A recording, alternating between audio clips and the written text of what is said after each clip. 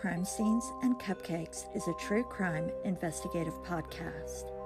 We discuss cases regarding the assault, murder, sexual assault, or cases involving the abuse or abduction of adults or children. These topics can be very disturbing and a trigger to many individuals, so please listen accordingly.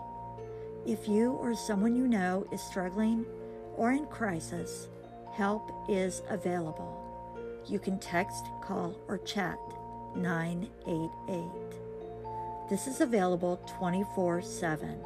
It is also available in multiple languages for anyone who needs mental health related or suicide crisis support.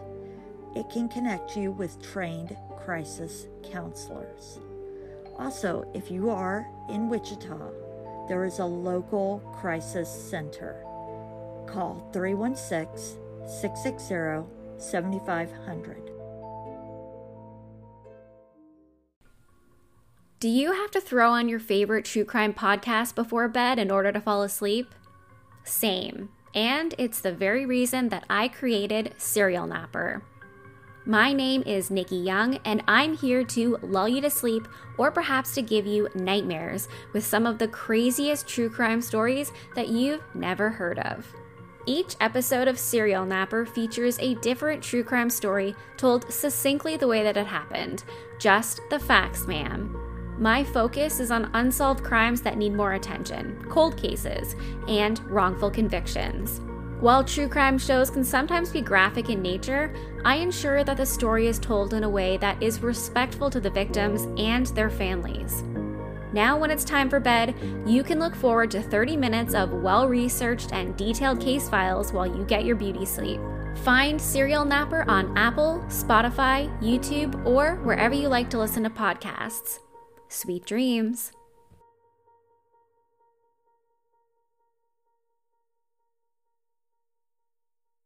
Hey guys, it's Marianne, Dog Mom, Baker, True Crime Podcast Maker, and we are returning today with another unsolved case.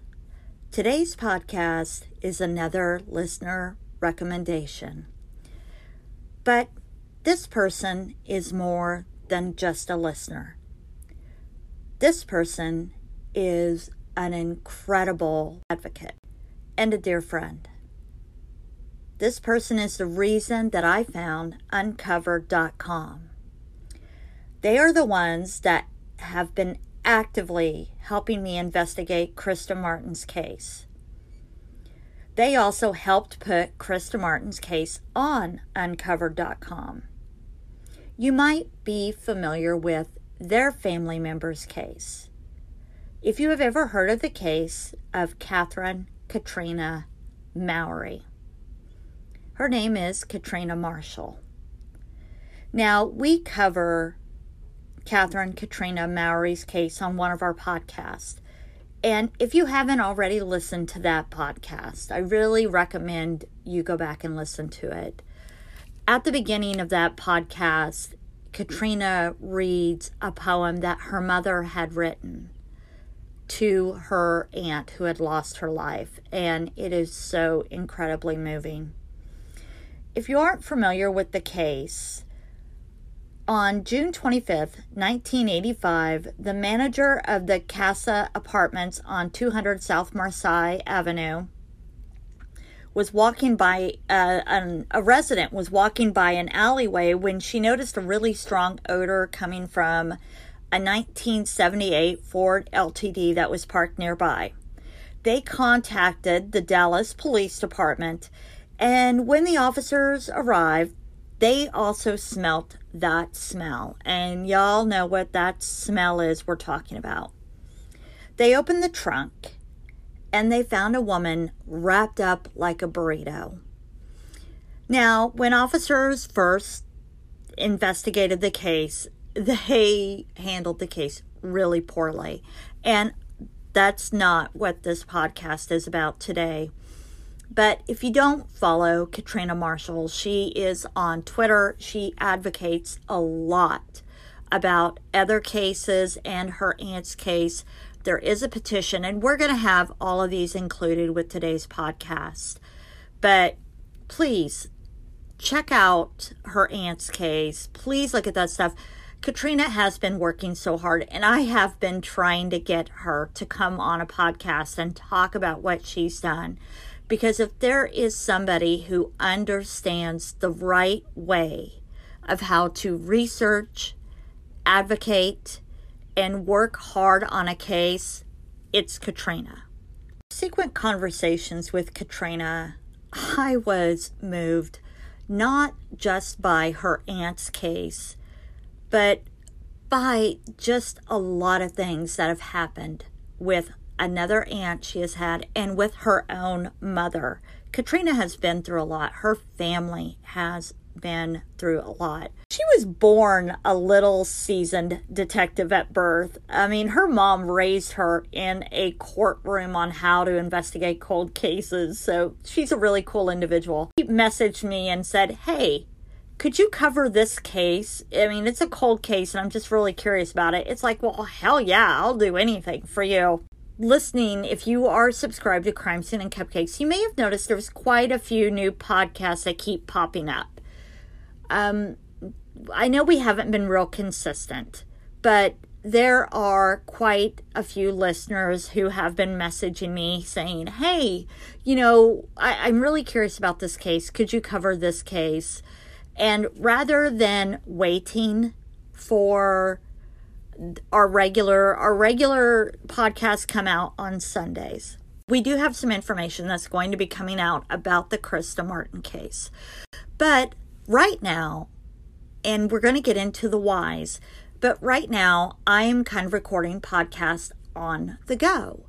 And while I'm kind of recording it on the go, I have this time period and I'm utilizing it to really communicate with my listeners. So please, Spotify has, if you listen on Spotify, it has a wonderful interactive. I look at those answers to the questions. I look at when you guys communicate with me. So please, if you have a recommendation, if you have anything, if you want me to cover something outside of Kansas, again, we are an investigative podcast. I do more than just look at the basic articles. I will reach out to investigators. I will reach out to anybody and everybody. If you have something you're curious about, want more information, shoot me a message. DM me, do whatever. I will follow up. Anybody who knows me, I don't leave a single message unanswered. And it is, like I'd said before, when they are some of these cold cases, some of them are easy for me to have a quick turnaround on a podcast because of Uncovered.com. Uncovered.com is an amazing resource for cold cases. And so if it has a lot of information on that site and it has some great resources for me to go to, it is a lot easier for me to turn around and get back to it. So if you are another podcaster or a true crime researcher, I cannot recommend Uncovered.com as an amazing database to you for enough. If you are a law enforcement investigator, it can bring you in contact with a lot of amazing other research tools. They're incredible. I can't talk about them enough. As you guys might be aware, it's springtime. It's a time for warmer weather, sundresses, shorts, playing outside. Trust me, this is not just banter. I'm going somewhere with this. And all of that great stuff. But it's also a great time for cadaver dog searches. You don't have to wait for somebody to actively go missing. We have people missing from years ago. We had some remains that were just found in Harvey County, Kansas, that turned out to be a missing woman from 2 years ago. So about this time of year, it is the best time to get our dogs out and we just start conducting random searches along just about everywhere. There have been 4 remains that have been found across Kansas. Now, I recommend, if you are somebody who is interested, of course, in being a help and you are somebody who's like, wow, I've always wondered what's happened to this person in this case. This person has been missing.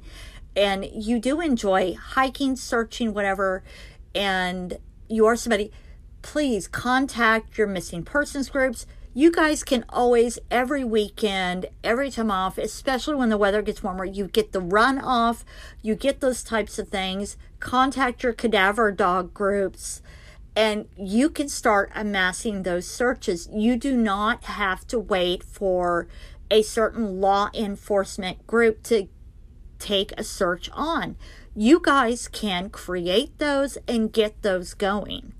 If you need guidance, if you need help on how to get those started, if it's something you're curious about, please contact me. I can help you kind of get to the right persons and the right groups to get you started. It is so important to just be out there, to be aware, and it is amazing that you can possibly help bring people home.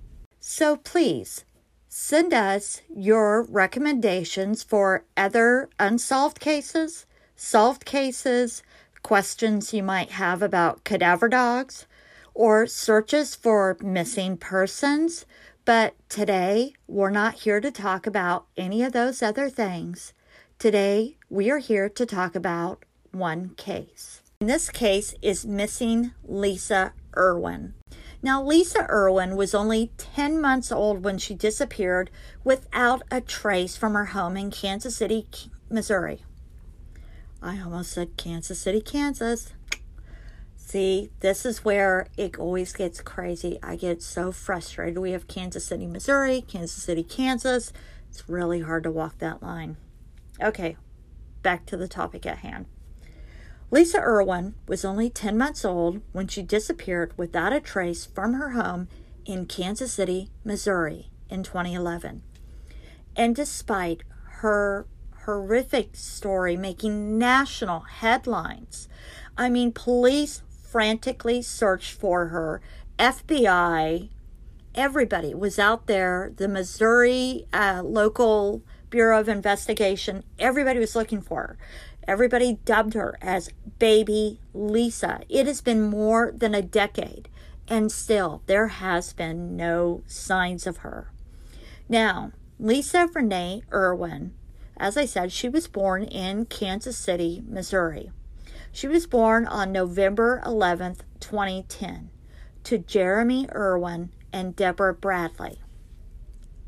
Now, all descriptions was that she was a sweet and happy baby with big blue eyes, and she also had 5 and 8-year-old brothers. And then randomly, just out of the blue, one night, just weeks before her first birthday, Lisa Irwin disappears. Just October 3rd, 2011, in Kansas City, Missouri, Jeremy had spent the majority of the day working as an electrician. He arrives home around 2:30 p.m. A few hours later, around 4:30 p.m., Debbie decides to go to a local grocery store along with her brother Philip to pick up a few things. Jeremy stays home with the 2 boys and baby Lisa while they're out. Debbie and Philip would be seen on the grocery store's security camera picking up a few groceries, diapers, formula, and a box of wine. Now, this box of wine becomes a very controversial piece of media. They return back to the home around half an hour later, and Philip goes back home while Jeremy gets ready for his evening job. He would be working late into the evening wiring the electricity at a Starbucks and wasn't sure what time he would be home. Either way, Debbie decided it might be nice to have some company that evening while her husband is at work. So she invites her next door neighbor over along with her 4-year-old daughter for a play date, and so the moms can have a few glasses of wine. Unfortunately, it would be revealed that Debbie had more than a few glasses. Her recollection from that evening would get pretty fuzzy. Debbie said that she puts Lisa to bed in her crib at around 6:40 p.m. and the two women sit outside on the front step, chatting and drinking until about 10:30 p.m. that evening, when the neighbor and her daughter decide it's time to put everybody to bed and head home. By this time, Debbie Ann had had about 5 to 10 glasses of wine, which, of course, that's a big gap. 5, 10, that's a lot of wine. And that's a huge difference in numbers. But again, all of this is according to Debbie, and she was pretty intoxicated. So once the neighbor leaves, Debbie is crawling into her bed with her youngest little boy, and she falls asleep. Now around 3:45 a.m., Jeremy comes home from work. Now, his shift had gone on longer than he had previously anticipated. He gets ready after he gets home, and he's like, friggin' exhausted. You just want to get home. You just want to go to bed, put this day behind you, get the day off of you. I mean, flip, it's the next day already. But that's when he notices a few things seem pretty unusual when he walks in the door. For example, the front door is unlocked. Debbie usually makes sure it's locked if she's home alone with the kids. That's a red flag. Also, all the lights are still on in the house. Even though it's middle of the night, middle of the morning, whichever you want to call it, that's red flag number 2. It was as if somebody had just forgotten everything. What the hell's going on? Did something happen? I mean, I would definitely have my radar on. He's walking through the home, turning off the lights, and that's when he notices the window was open in the computer room. When he tried to shut it, it wouldn't close. The latch appeared to be broken. So Jeremy, he peeks into the boy's bedroom, and he sees that the older child is asleep on the top bunk, but the younger little boy, he's not there. Okay, you're going to go into freak out mode. I know if one of my kids is not where they're supposed to be when I come, especially with what I did for a living, oh, holy hell, I was on high radar. So he walks into the master bedroom and he finds them asleep next to Debbie. Big sigh of relief. Now, there was a stray cat that Jeremy didn't recognize laying on the end of the bed, which is just weird. And it reminds me of all of those TikToks of, or I think it's even like a Progressive or State Farm commercial of, so we just have a cat now? And I absolutely love that commercial. But Debbie would later say that she decided to bring the stray cat she had found outside earlier into the home. And I got to tell you, I am calling bullshit on that. I think she just left shit on and left shit open, and the cat came in the house. Again, refer to that commercial if you haven't seen it yet. It is a good commercial. Then Jeremy, he decides to peek into Lisa's room to make sure she was sleeping soundly. But that's when he gets the shock of his life, and their lives go off the rails. Lisa, who is only 10 months old, which the likelihood of her just crawling out of her crib and saying, "Deuce it, I'm out of here." But what other explanation could there be? She's gone. Jeremy, he runs back to Debbie's room to wake her up and to tell her Lisa was not in her crib. So the two of them begin frantically searching the house for her, and they call 911. That's when they discover the 3 cell phones that they had in the house, which is interesting to me. 3 cell phones, 2 adults, but I don't know. Maybe they got one for the kids, which I don't know.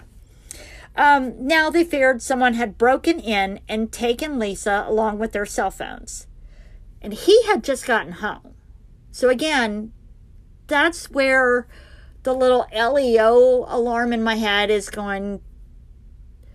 My brain is wanting to call Patrick right now from not adding up, because so far this story is not adding up to me. So they used the house phone to call 911 and report their baby missing. Police showed up at the home to take down a report with all the details so that they could very quickly get an Amber Alert out. Both parents were fully cooperating with the police, allowing them to search the home and providing as much information as they could. And initially, this appears to be a clear-cut kidnapping, with the unlocked door and the broken window in the computer room. But things begin to get a little complicated a little later on. Like I said, Debbie initially, she told the police she had checked on Lisa around 10:30 p.m. that night before going to bed herself. And I want to say something here. There is absolutely nothing you can do. If your child goes missing, no matter, I don't care if you were getting high at the time, be honest with the police. Because your number one priority needs to be to get your child back. They are not going to fucking just, okay, we're going to arrest you right now. Their number one job is to get your child back. They all have kids themselves, most of them. They just want to get the kid back. Their most important crime is the one they're going to deal with at that moment. Everything else they'll deal with later. And if you truly love your child as much as you say, your number one priority shouldn't be to save your own ass. It needs to be to save your child. So they figure out she didn't fucking check her kid at 10:30 p.m. The last time she had physically seen Lisa with her own eyes was around 6:40 p.m. in the evening when she put her in her crib. This would leave a very large gap where something could have happened. And Debbie was so intoxicated. She had likely blacked out. It's a huge window of opportunity for someone to potentially break in and take her. The following day, on October 5th, the Amber Alert is turned off, which, that's pretty strange. The word on the street is that the police are looking closely at the parents. And this is mostly due to inconsistencies in their stories. So again, if you'd just been honest, they'd be out there looking in other directions and not looking at you. So if you didn't do it, they wouldn't be farting around. Debbie was brought in to take a polygraph test, and it's still unclear whether she passed or failed because they're not making that public. Now, according to Debbie, police told her that she had failed the test, but that they only said that to get her to give a false confession. And it's around this time that the police say the parents have stopped cooperating with the investigation, but Debbie and Jeremy continue to give media interviews declaring their innocence and pleading for the safe return of their baby girl. But news is spreading pretty quickly of Lisa's disappearance, with photos of her tiny little face being distributed everywhere. America is falling in love with little baby Lisa. And while investigators have been carrying out this massive search, dogs, horses, FBI, everybody is looking everywhere. They've been looking at homes, wells, landfills. They are looking everywhere. One witness reports seeing a man in the area walking with a baby, and the baby wasn't really dressed. Now, this happened around 4 a.m. that morning. So right around the time Jeremy would have been getting home from work. This happened at an intersection around 3 miles from the Irwin home. Now, reportedly, the man was wearing a t-shirt, and the baby didn't have on a coat or anything, and it was pretty cold out that night. So, and another report was from a couple that lived in the same neighborhood. They also saw this man walking down the road in a t-shirt, carrying a baby, and they thought it was strange that, so they called it in and were like, what the fuck? This is messed up. The couple said it didn't look like the baby was wearing anything other than a diaper. And Debbie reported that Lisa went down in her crib wearing purple shorts and a purple t-shirt. So she had clothes on. But that doesn't mean that whoever took her hadn't done anything with her clothes to maybe throw off identification. Really scary. It's discovered that the morning Lisa disappeared, there was a dumpster fire near the family home around 2:30 in the morning. Reportedly, the dumpster contained burnt clothes, possibly baby clothing. Match up with the eyewitness statements. Although it is strange for a man to kidnap a baby, burn their clothing in a dumpster fire, and then stay in the neighborhood long enough to be spotted by several people. Strange, but weird ass shit happens. Trust me, I have seen some crazy ass shit. I worked down in Florida, and let me tell you, I saw some crazy fucking shit. Now, police did identify a man that matched the description, and things kind of start lining up here. There was a man named John Jersey Joe Tanko. That was a handyman who worked in the neighborhood where Lisa lived. He had a criminal record and physically matched the description of this mystery man in the t-shirt. But, of course, that wasn't enough to connect him with the abduction of a baby. However, there was a phone call placed to his girlfriend, Megan Wright, that came from one of the cell phones reported missing from the Irwin home. Okay, following? We're getting this? And yeah, we're getting like a lot of this really cool stuff is coming from Newsbreak. If you don't check that out, there are some really cool stuff. Serial Napper is a great person who does a lot of great stories.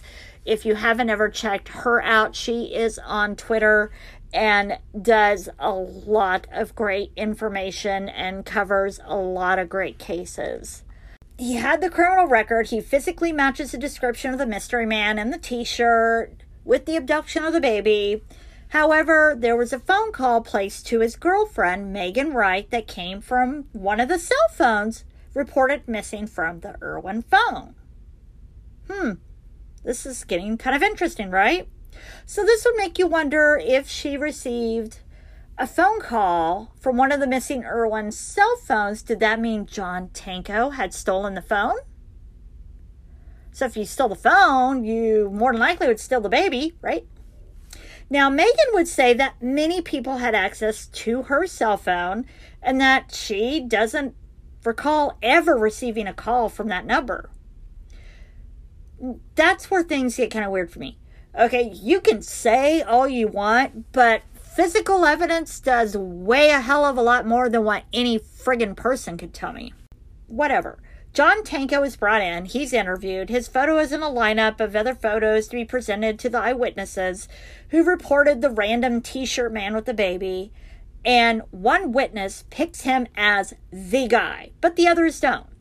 But we all know what you say about eyewitness testimony. Eyewitness testimony is worthless. So I don't know why anybody ever goes with this. I've worked this in 20 years. Eyewitness testimony, CCTV, cams, all of that was worth way more than any eyewitness testimony. I do not trust eyewitness testimony to anything. But nonetheless, he is never linked up that we know of. But again, guys, you have no idea what law enforcement is doing behind the scenes. So if anybody thinks law enforcement has dropped this case, if anyone thinks the FBI is doing nothing, you're wrong. Now, on October 19th, a couple of weeks after Lisa goes missing, a search warrant is executed on their home, on the family home. Police go in and they collect every piece of imaginable evidence.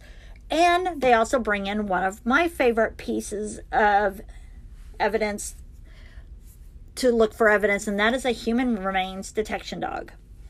And that dog positively alerts to the scent in the nearby master bedroom.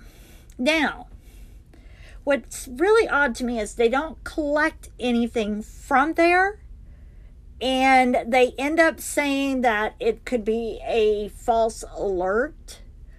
And that is one thing that has always frustrated me, and I'll just get into that another time. Now, in the end, police would take 6 small items from the home for further examination, including a multicolored comforter, purple shorts, a small Disney character shirt, a glowworm toy, a Cars-themed blanket, rolls of tape, and a tape dispenser. Now, while the police maintained that neither Jeremy nor Debbie were suspects, media is all over them. And everybody's speculating. There's all of this talk. I mean, there is just all of this stuff going on. One of her friends is completely throwing her under the bus, saying she has a dark side and doing all of that. So there's just all sorts of horrible stuff going on. But of course, not everyone is looking at the parents as a culprit. Some of the other people are saying, nope, they would never do anything to harm their baby. So it's coming from both sides. And there are all sorts of crazy theories out there. Now, an anonymous benefactor, they even posted a $100,000 reward for the safe return of baby Lisa, or information leading to a conviction for whoever took her. That reward still stands to this day. Now, in 2013, there was, of course, the theory that there was a young girl in Greece who was found after being abducted. She was a little blonde-haired, blue-eyed little girl. She shared some similar features like having blonde hair and blue eyes, but the DNA test would show that she was of Bulgarian Roma descent and she wasn't baby Lisa. Now, this has kind of happened throughout the years. So many have tried to connect these little girls to possibly being, one of these missing, cases. Like we've had the Madeleine McCann, and she was not Madeleine McCann. And it's such a sad situation. Now, it's been years since baby Lisa Irwin disappeared from her crib while she slept. She still has not been found. Her parents continue to believe that she was taken from her home that night, possibly as part of an illegal adoption scheme. Now, one of the positives here is that in the last 12 years, technology, social media, all of that has come a long way. If Lisa was taken and adopted out, it is very possible that she could be identified. I mean, we have Ancestry, we have GEDmatch, we have all these things. People are looking for their roots. So there is a very high possibility, if that's what happened, that she will still be found. Now, police say this is still an active investigation, and they will continue to get leads, and hopefully one of them pans out and we can bring Lisa home to her family, and, hopefully one day we will have answers. Now, there's just one thing I would like to say. In all of these cases, everybody always seems to have these theories about these child sex trafficking rings, about these abductors coming in the middle of the night and taking children. I see all of these TikToks about people showing these little tags on their car, and somebody's targeting me to kidnap me and take me out. And let me tell you something. These things very rarely, this is not how these rings work. Most generally, that's not how these things are. Generally, these happen through grooming. These things happen through relationships that are established. These things happen over a time period. I am coming to you not through a conspiracy theory. I am coming to you as someone who has seen this, who has seen this experience. Because yes, there are those cases where somebody abducts a child because a situation was created. But let me just tell you, less than 1% of missing children get abducted by strangers. When it comes to all cases of children reported missing, less than 1% are taken by someone they don't know. The vast 91% of missing cases are runaways, as child kidnapping statistics show, while family abductions make up 5% of missing children. So unfortunately, in a lot of cases, children are harmed by the ones who are supposed to love and take care of them. I am not saying that's what happened in this case, but that happens in a lot of cases we have seen. And we have seen that end up being the story time and time again. I am just speaking from experience. I am speaking from somebody who has seen this happen over the years. I have seen true evil. I have seen somebody for 20, 30 years play the "where is my child? Please bring my child home." I'm not saying that's what happened here, but I've seen it. And it's terrifying. And their child was in the backyard the whole time. Not saying that's this case, but there are cases where that happens. Always keep an eye out for your children. Watch out for stranger abductions. But please also watch your children at home. Listen to your children. If somebody put out a TikTok recently that really got my attention when they said, "Go put your pants on because Uncle so-and-so's coming over, and yeah, he makes you feel uncomfortable." If there is a family member who makes your child feel uncomfortable, that family member shouldn't be coming over to your home. As somebody who had a family member like that in their own home, I made sure they were never allowed around my children. My children never met this person, and that person is now in prison.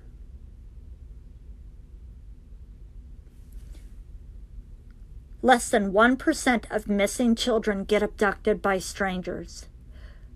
Watch for those who are also in your own backyard. Remember, our proceeds are going to collect funds in order to establish a missing persons billboard here in Wichita, Kansas. And also, if you're out for your walks this spring, if you're just walking through parks, any areas, rural areas, always be on the lookout. As the spring weather comes, more and more remains are being unearthed here in the state of Kansas or wherever you are. You would be surprised at what you can find. Let's work to bring the missing home. Thank you so much for listening. Be safe. We out.